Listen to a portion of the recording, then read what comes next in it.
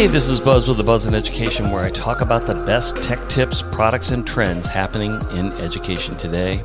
And thanks for joining me here on the podcast. Today I'm going to talk about Wi-Fi. And in today's environment, having good, stable connections matters when communicating virtually. However, it's not that easy. And with the increased volume of traffic using this form of communication, it's become crowded, and in some cases, overburdened.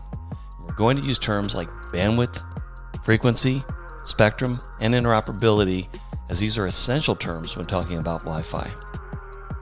And understanding what it's all about is what we're going to do on this episode of The Buzz on Education. So stay tuned.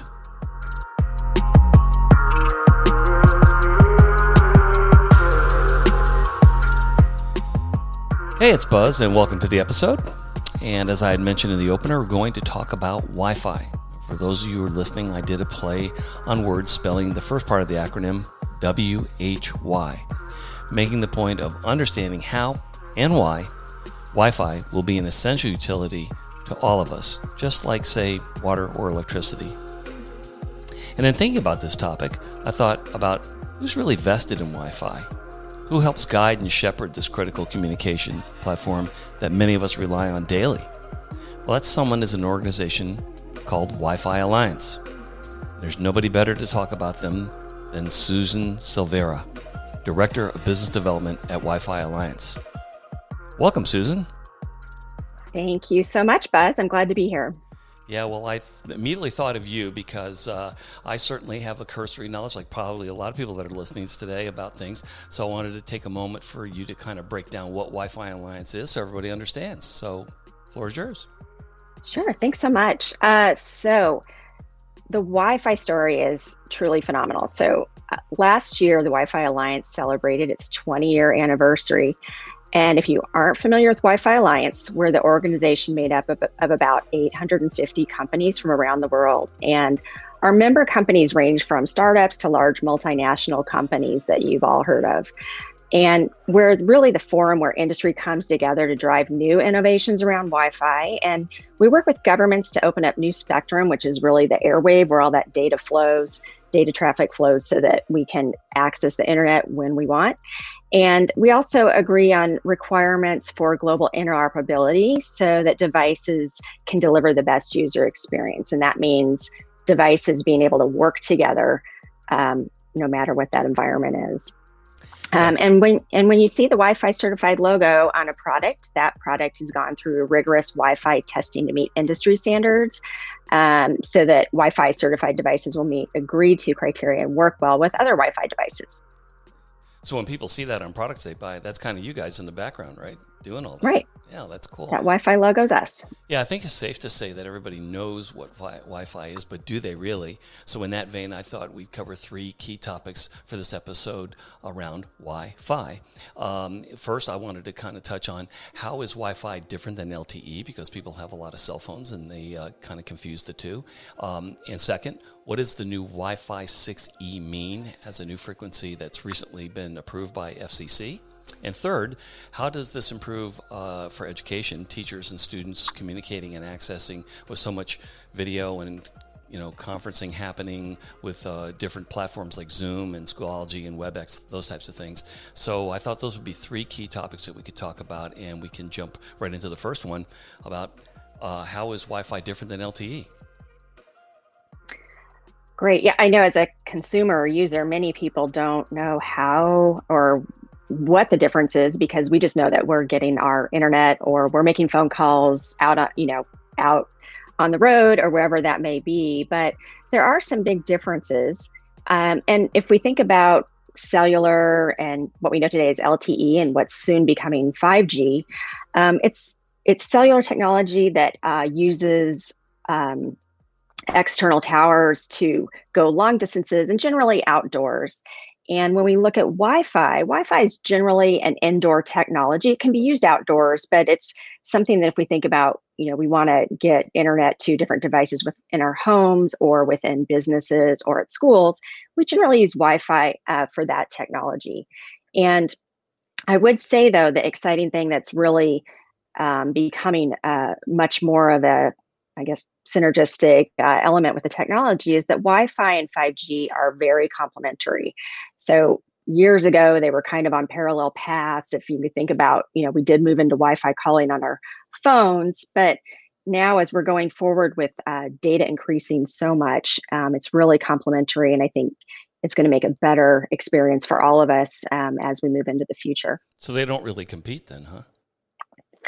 No, I mean, generally when we look at one or the other, it's what is the type of use or type of use case, we would say, to decide which type of technology we might use. Interesting. Yeah, I know that a lot of times we find Wi-Fi like in Starbucks, or we'll find it in grocery stores and different places like that. So, which we never saw that even a few years ago. So it's kind of cool, and it's kind of obviously it's in our homes. But do you ever see where Wi-Fi would be something that would have enough muscle that we would use it in outdoor venues, like if you went to a football game or you went to some outdoor event, that it would be provided, or it's not going to ever really kind of get there in that form factor, or what do you think?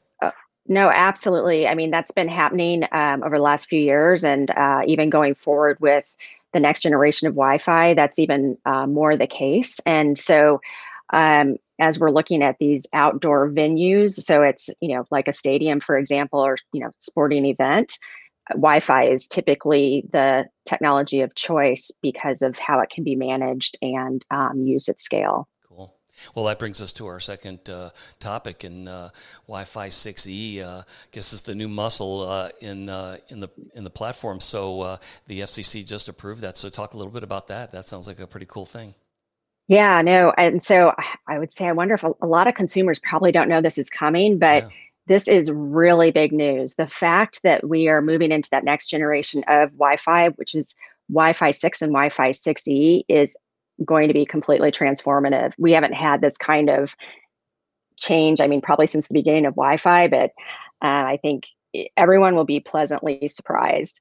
And so we can look at, so Wi-Fi 6 is that next generation technology, and those devices started rolling out just at the end of last year. And Wi-Fi 6 is the new brand name for Wi-Fi devices that will operate in the new 6 gigahertz spectrum. And that spectrum is that basically the airwaves that the FCC was very forward thinking and approved opening that up specifically for Wi-Fi 6 devices. And then it's a huge amount of spectrum. So just in plain English, that spectrum kind of opens up from a 2-lane highway to like what, 8-lane highway or something huge like that, right? I mean, it's 20. big. It's amazing. We've never seen anything like it. I mean, the difference from what we're going to that huge amount of spectrum in 6 gigahertz is going to be phenomenal. Wow. What would a end user experience in a Wi-Fi 6 type thing versus what they're using now? Would it just be like almost like you're hardwired, or I mean, is it like that? I don't know. I was trying to think, what is a good analogy for Wi-Fi 6 and being in Wi-Fi 6E versus what we're experiencing today. And I mean, to your point, I was thinking about kind of a single lane dirt road versus a 16-lane highway that's not congested. Or somebody had a Toyota Camry and bought a Corvette. I mean, exactly. A bike to a Ferrari. But yeah, no, the interesting thing about it is not only will it resolve some of the challenges that we see today around Wi-Fi and running out of that spectrum. Now that we've opened up the spectrum, we've got better technology coming.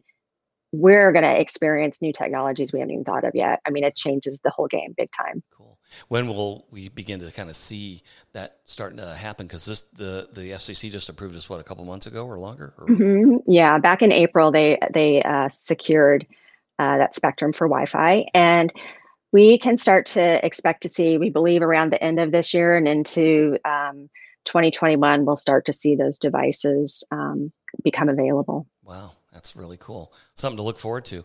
Our last and third topic is how do you see this kind of improved spectrum and just Wi-Fi in general, helping teachers and students communicate, with so much access going on as teachers are teaching remotely and kids are homebound because of the conditions that we have today. And for the foreseeable future, it looks like schools are going to either be a hybrid where they go a little bit back to school and a little bit at home. At least that's what we're seeing at this point. So where do you see some of this performance bump or anything like that where schools would adopt maybe Wi-Fi 6 or some other thing like that? How could that really help teachers and students?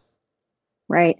Well, in addition to just better bandwidth and faster speeds, there's other elements that come with Wi-Fi 6 and Wi-Fi 6E that will be incredibly beneficial when we think about schools. So the one that comes to mind for me is security. So they come with what we call WPA3 security. So that's where we've got kind of that more enterprise grade level of security and encryption on these networks to allow for secure data flow and access for the networks that students are accessing. So, and that will be required with any Wi-Fi 6E devices or devices going forward is the WPA3 security. So that is really a huge benefit, and especially when we care about our students, whether they're children up through teenagers, having we don't want them to be hacked or we